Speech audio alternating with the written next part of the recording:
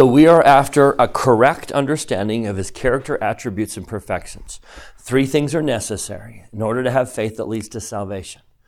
I must have a correct understanding of his character. Do you remember the 6 that Joseph misstated in Lectures on Faith? I don't think that's a limitation. I think we could add to them, but the 6 that they listed. Number 1, he is the greatest of all. He is the greatest of all. He is greater than any challenge that I face. He is greater than death. He is the greatest of them all. Number 2, he is merciful. Oh, I am not spelling well. He is merciful. He does have a forgiving disposition. Number 3, he doesn't change. Number 4, he is truthful. Does not change.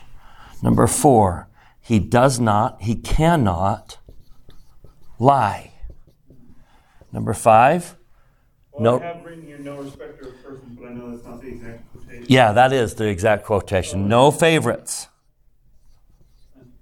He does not have favorites. Oh my goodness. He does know how to spell. Number 6, I have loving. He is the embodiment of love. Every motivation he has, he doesn't have ulterior motives. His motivation is love. He cares and he wants what is best for us. His motivation is love. Okay, his attributes. You're doing great. And notice they come kind of in palette. So we spent last week talking about the balance between what he knows, what he can spell. Oh my goodness. Knowledge and power.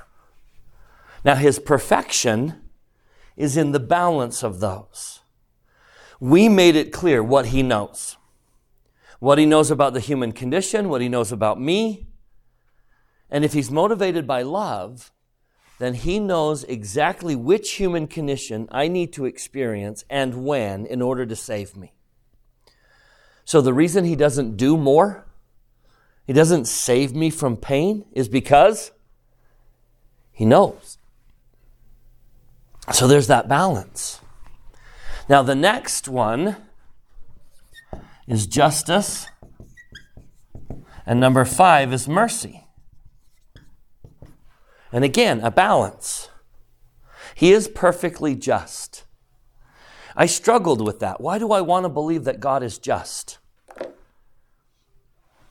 I don't know that we'll tackle that one in this class, but why do you want to believe that God is perfectly just? Justice scares me. I like mercy. I don't want justice. Except for what? Why do I want to believe that God is just? Maybe you feel like you've been wronged in the past by people. I can forgive because I can trust what? He will take care of it.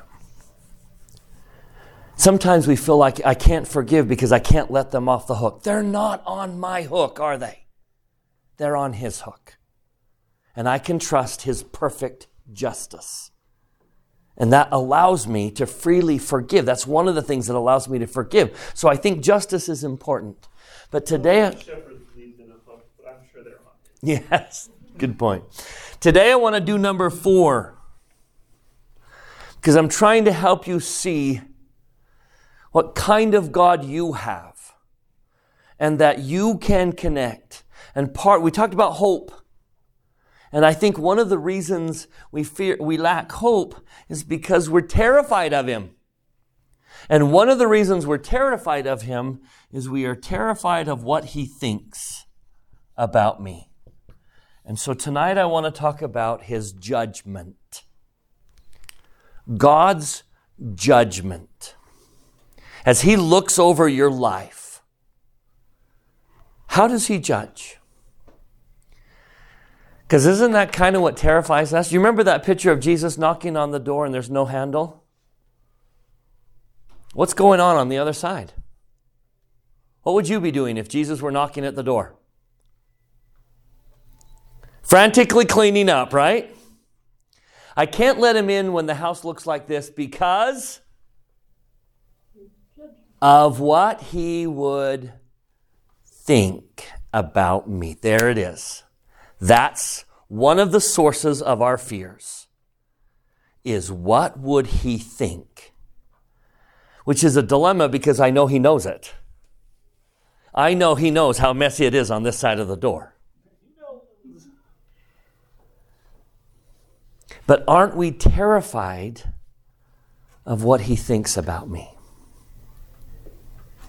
So I want to talk about judgment.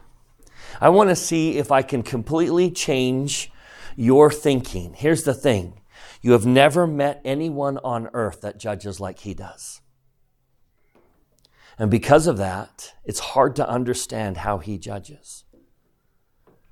I'm guessing many of you have run into people who have judged very harshly. I hope your parents weren't one of them.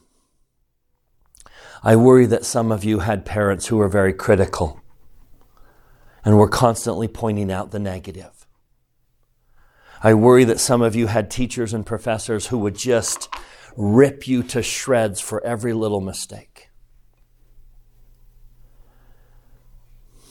We bump into so much harsh judgment. I think it's natural to begin to assume that that's how he judges.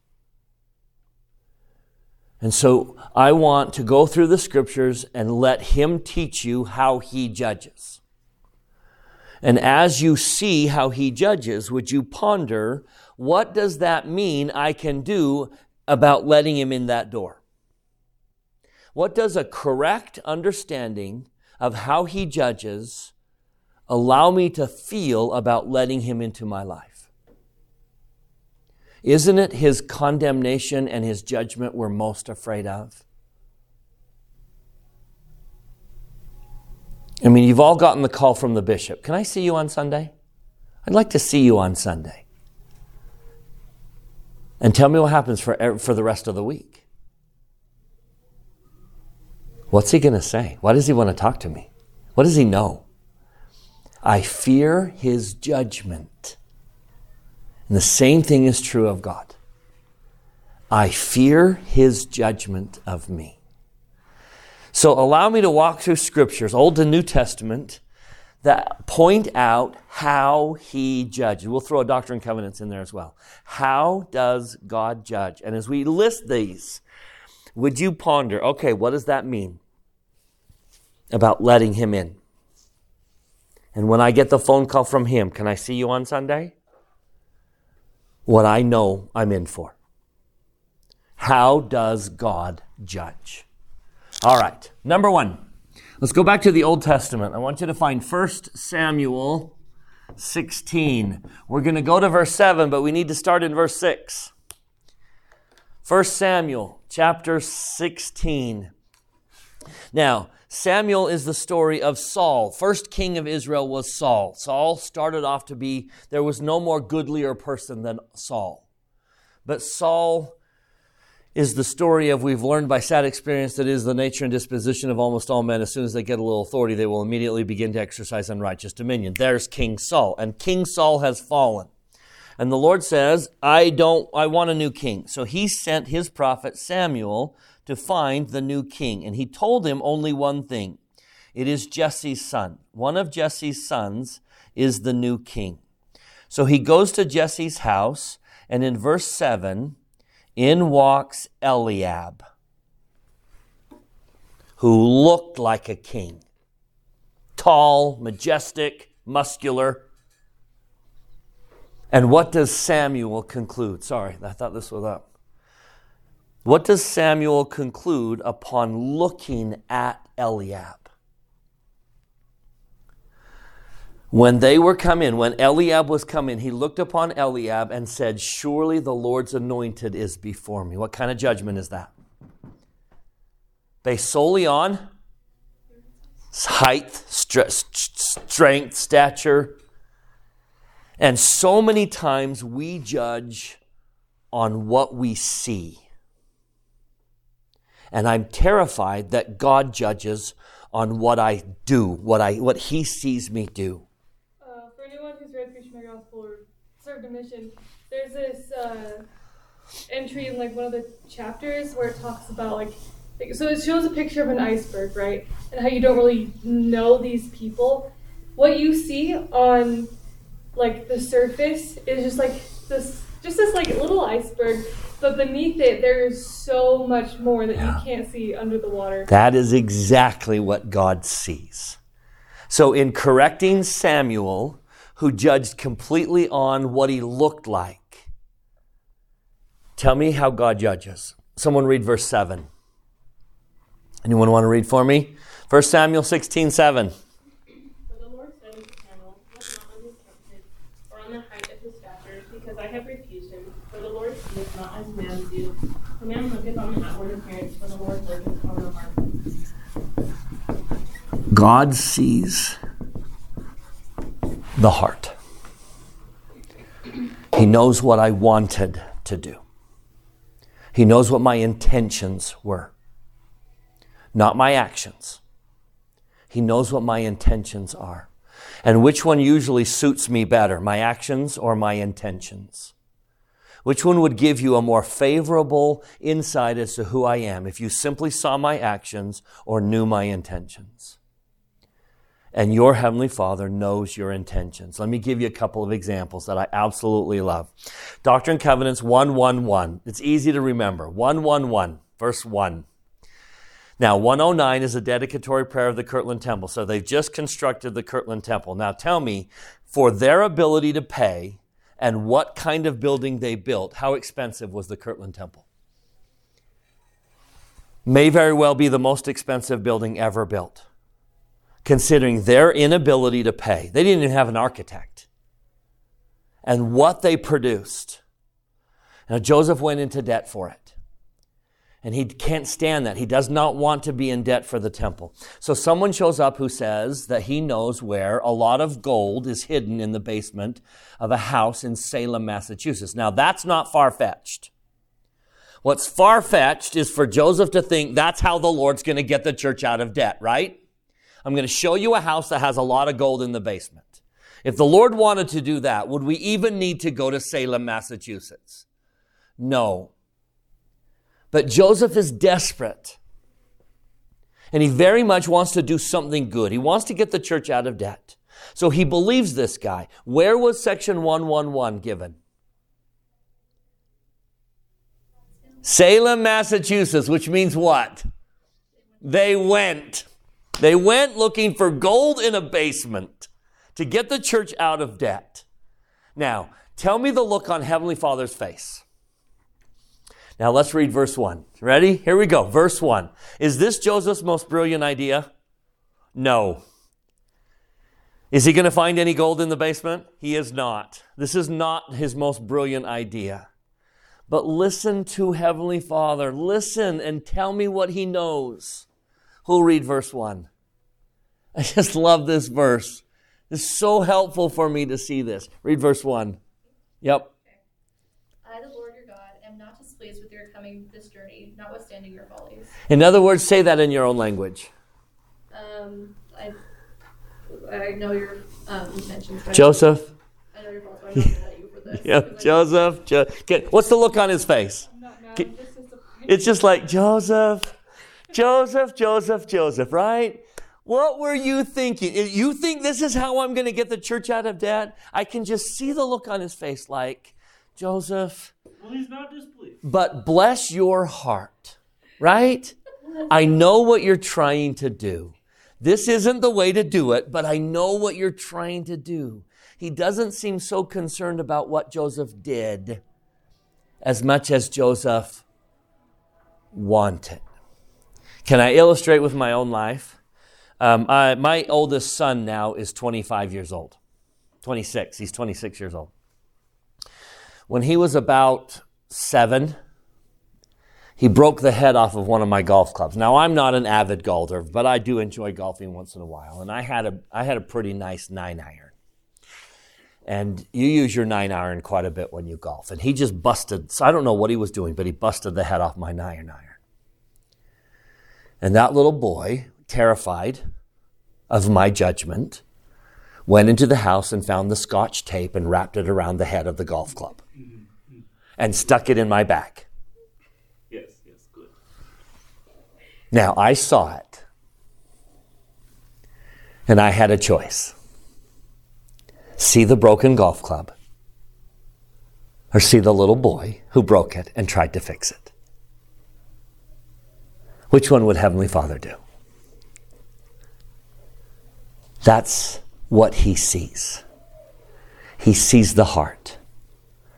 Bless your soul, Joseph. What a dumb idea. But I love that you tried. I love that you tried and you wanted.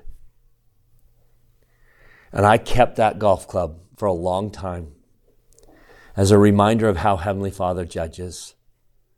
I can just picture him looking down at me, breaking his golf club and trying so bad to fix it. And he just says, oh, Bryce, that's not how you fix a golf club. But bless your soul for trying. That's how he judges. He sees my heart. He knows what I was thinking. He knows what I wanted. He knows that I didn't have the best. It wasn't the greatest idea, but you know what I was trying to do. Have you ever baked something like that? Does the end product taste the way you wished, the way you intended it to taste? Now, what would Heavenly Father taste? Not what you made. He would taste what you wanted to make. Now, how many times is there a big gap between what you were trying to do and what you actually did? Okay, I don't really definitely know where I'm going with this. It just kind of reminded me of this, like, when I was still in high school, I was learning how to bake for the first time, and I could not get cookies right. It took me about 5 tries of baking cookies for it not to taste too much like salt or too much like oil. And I honestly think the gospel is a lot like cookies because it's like this balance. I'm trying. There's so many things. Try over and over again to get it right. Yep. My daughter became an expert baker at crumble. She was one of the very best bakers at crumble, and she could just produce doughs like no one else, and she was the requested baker because she could do it so quickly. So one night she said, well, I'll just bake cookies for our family, and they were a disaster.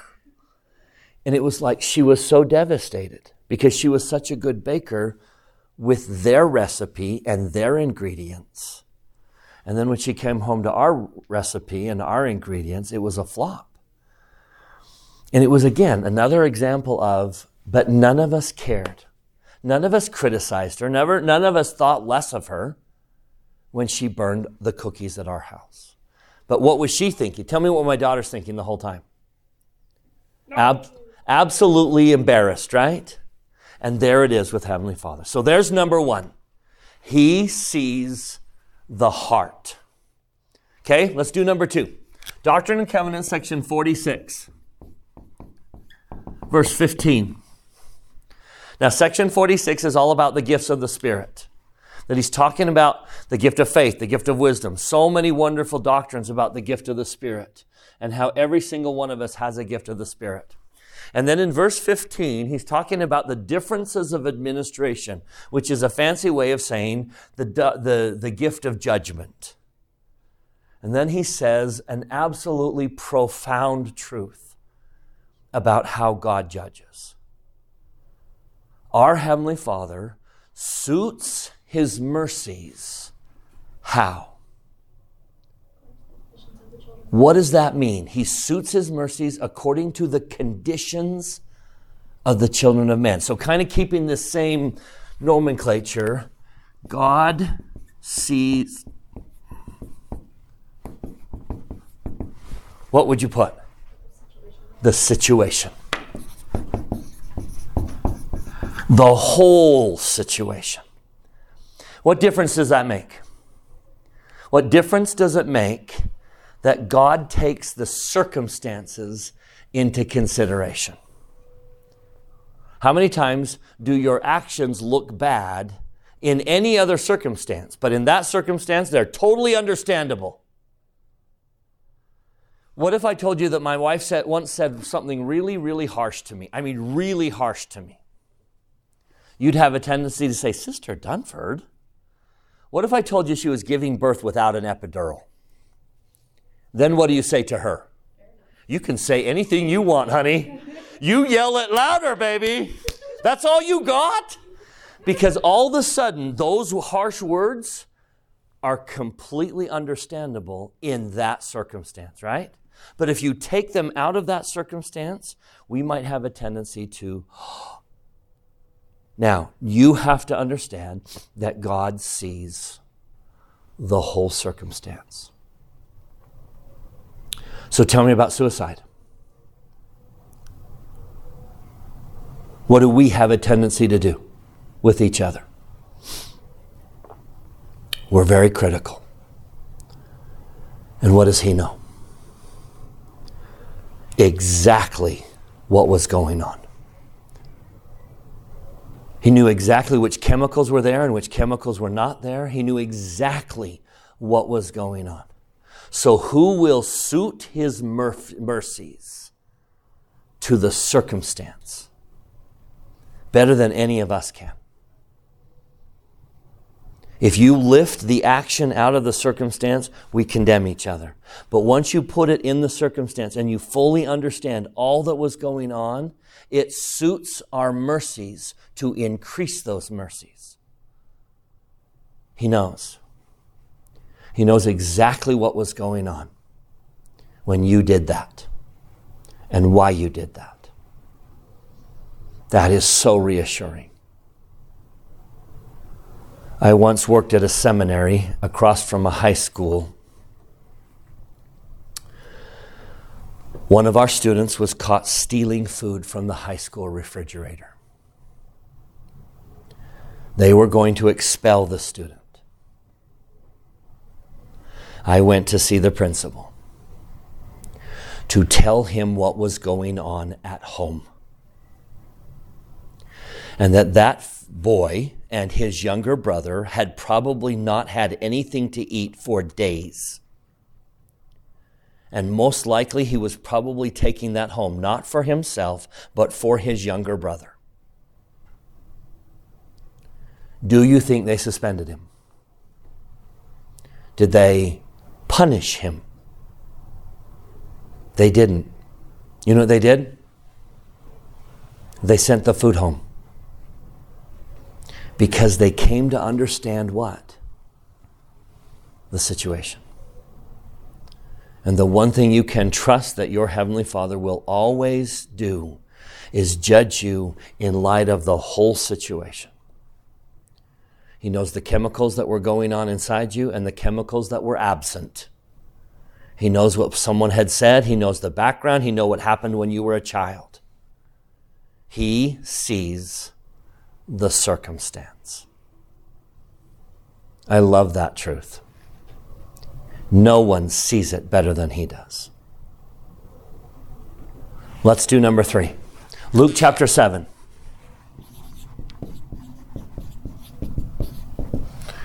One of my favorite New Testament stories.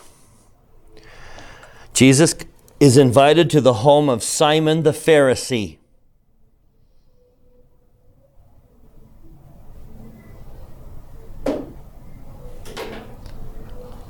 Luke chapter 7. Let's start in verse 36. Luke 7:36.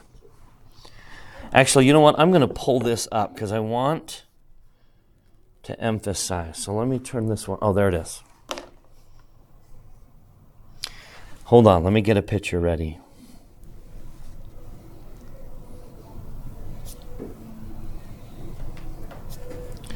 Okay.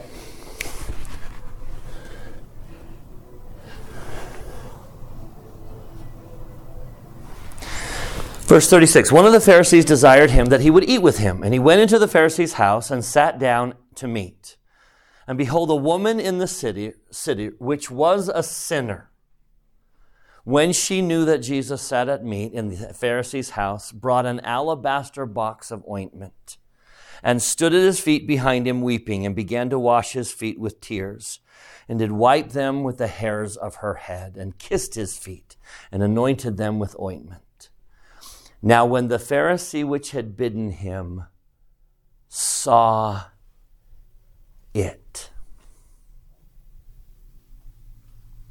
He saw it. Tell me what he saw.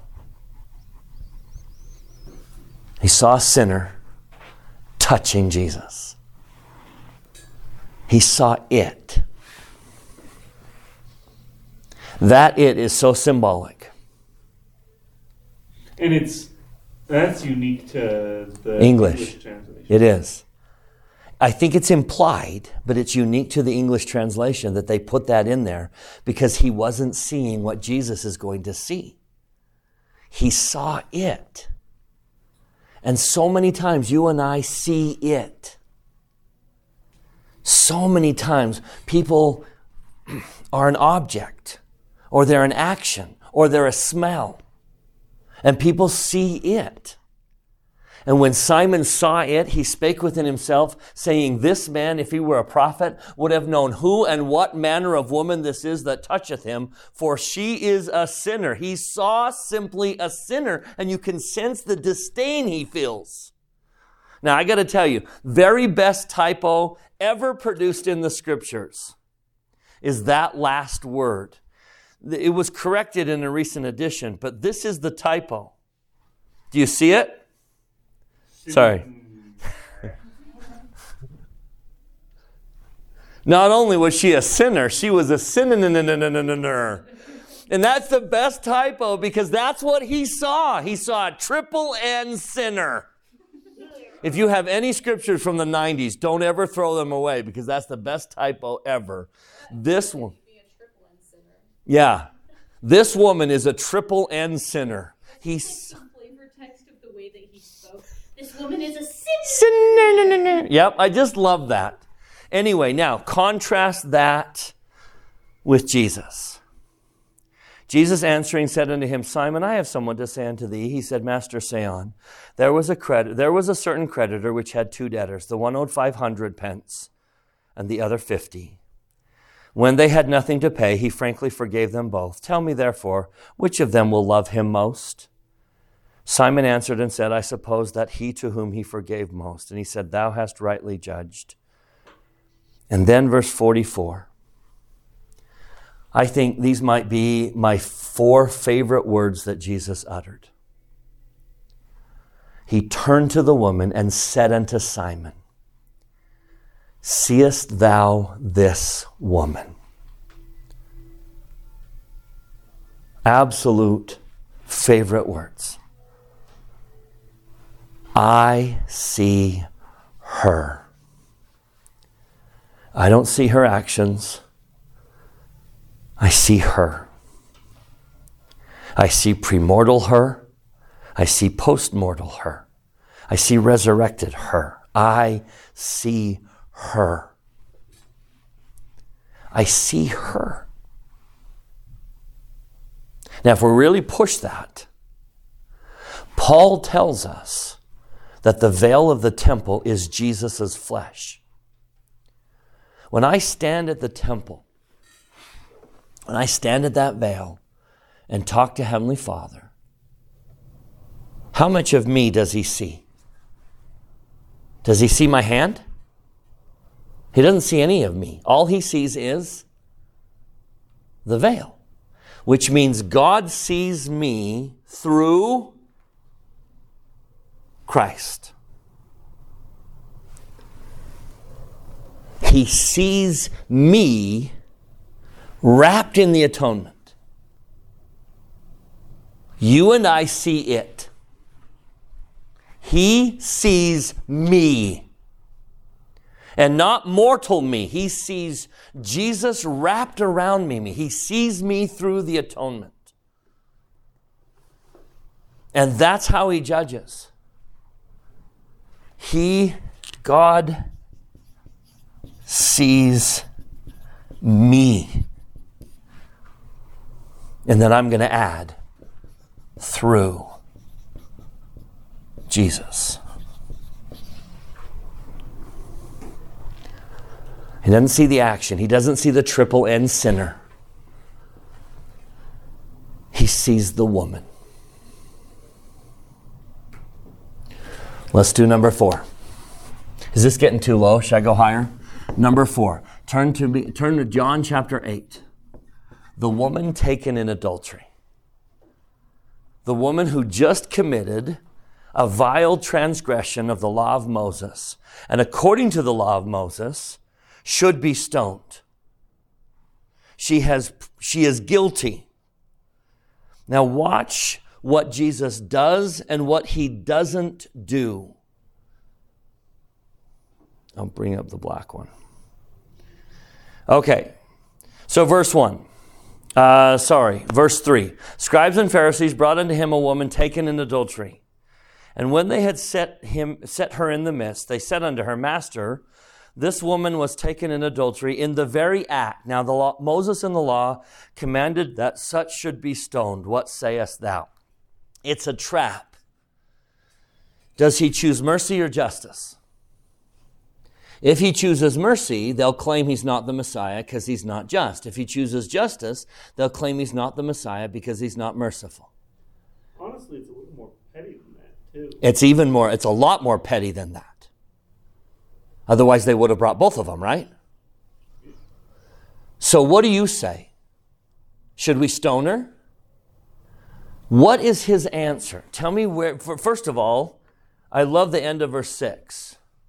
He is reluctant to answer. He does not jump at the chance to judge.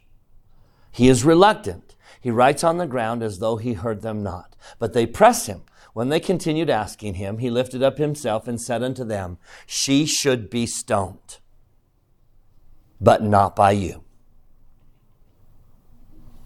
In other words, he judged her. True or false, he judged her. What's his judgment of her?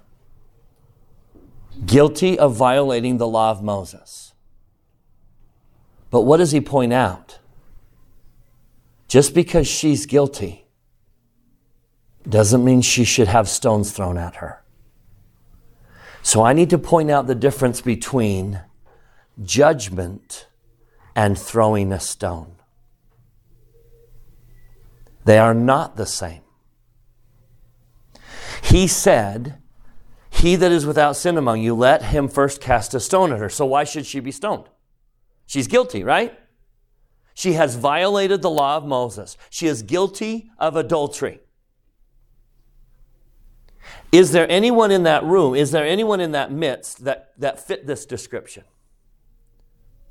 One. One person qualified to throw the stone. And that one person chose what? To not throw a stone. Judgment and throwing stones are not the same thing, even though we often equate them to be the same.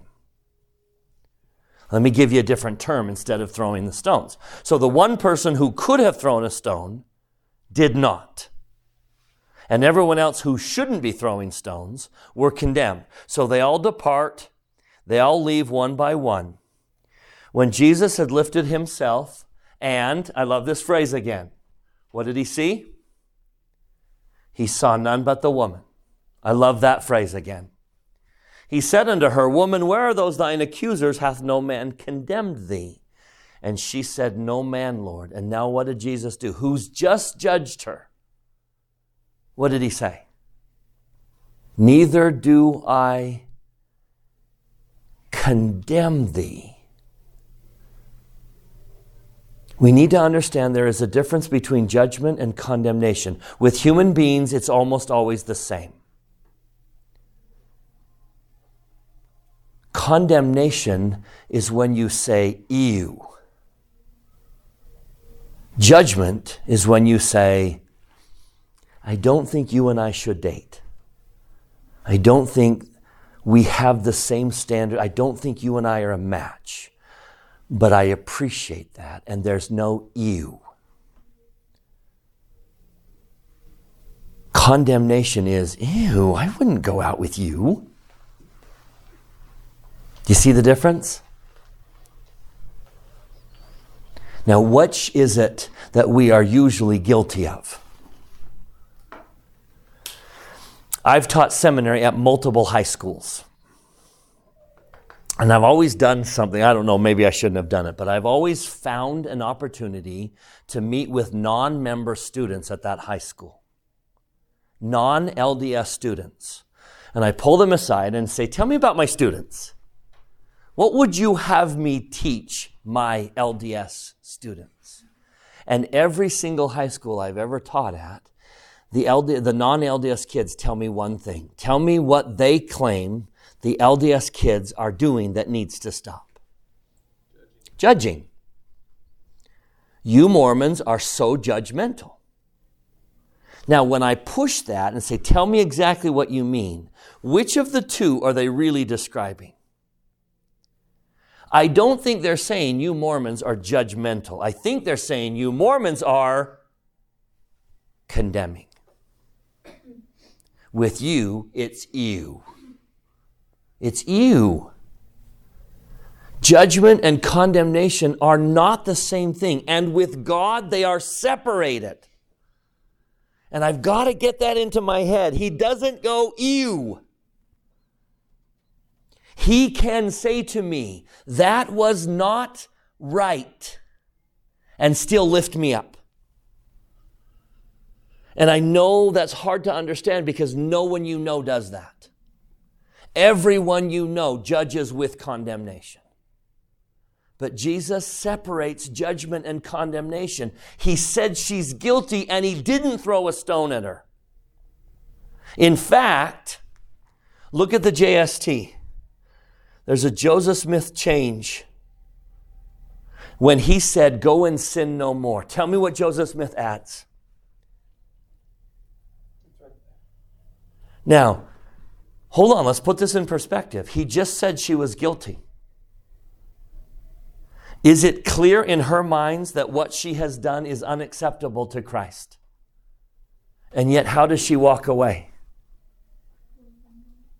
That's how God judges. Without condemnation. He doesn't throw the stone. And isn't that what I'm most worried about? Is the stone? Why is it that I don't open the door and let him in? Especially when the house is a mess. Because he will be disappointed in me. But the thing I have to understand about God, it's not disappointment. He does not have disappointment. Simply a desire to help me. You can have an interchange with God. Be corrected for your wrong decisions and still walk away how? Lifted. And that's how he judges. We have got to understand that. I think why we're afraid of him is the condemnation. I think he's going to throw a stone at me.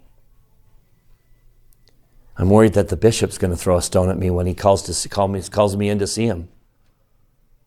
It's the condemnation that scares us. But there is no, neither do I condemn thee. But you're guilty. Can we talk about your behavior and how it needs to improve without condemnation? She walked away having been judged and found guilty. Go and sin no more. And yet she walked away glorifying God from that hour and believing on his name. Her exchange with Christ lifted her and didn't tear her down. That is such a big deal to me, and I just don't know how to emphasize it. This is where the music just needs to crescendo, and your hair needs to be standing on the edge of your neck, and you need to realize that I can have an interchange with God, be corrected for my mistakes, and not shamed. And no stones were thrown. And I'm going to walk away being a better man. I'm going to walk away inspired, not condemned or shamed.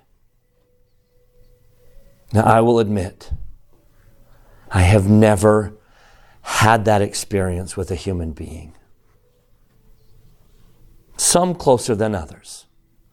But I've never fully had that experience with a human being. So I understand why it's so fathomable that that's not how God is.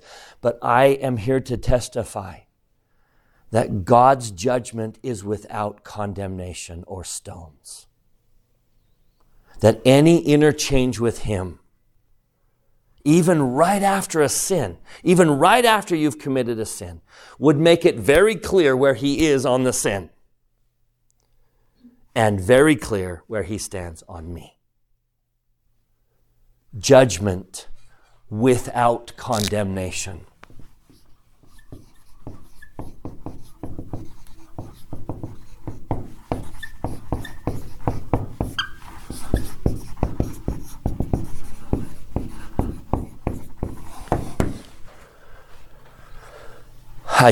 I wish I could testify more powerfully of that truth. There is no reason to not open the door and let him in. Even after a major transgression, there is no reason to skip your prayers that night. There is every reason to talk to him. But you will not have been the recipient of stones. Just help. That is his character. Of that I testify. That no one sees your heart better and knows every desire that you had. He does not see the broken club. He sees the little boy who tried to fix it. He sees my heart. He sees the circumstances. He knows exactly what was going on. Even when no one else does, he knows exactly the circumstances. He sees me, and he sees me through the atonement. He doesn't see me at my worst. He sees me at my very best. And then he judges without condemnation. Of that I testify, and pray that when you anticipate judgment from God, it not be something that you're afraid of. Do you remember the days when they would post grades and you would just walk up with or you'd get the grade in the mail and you'd open it up and it'd be like, don't ever approach judgment with God that way. There is no one in this universe who wants more for your success. And I testify, every exchange with him, you will walk away glorifying his name and believing in him. And no stones. And I say that in the name of Jesus Christ. Amen.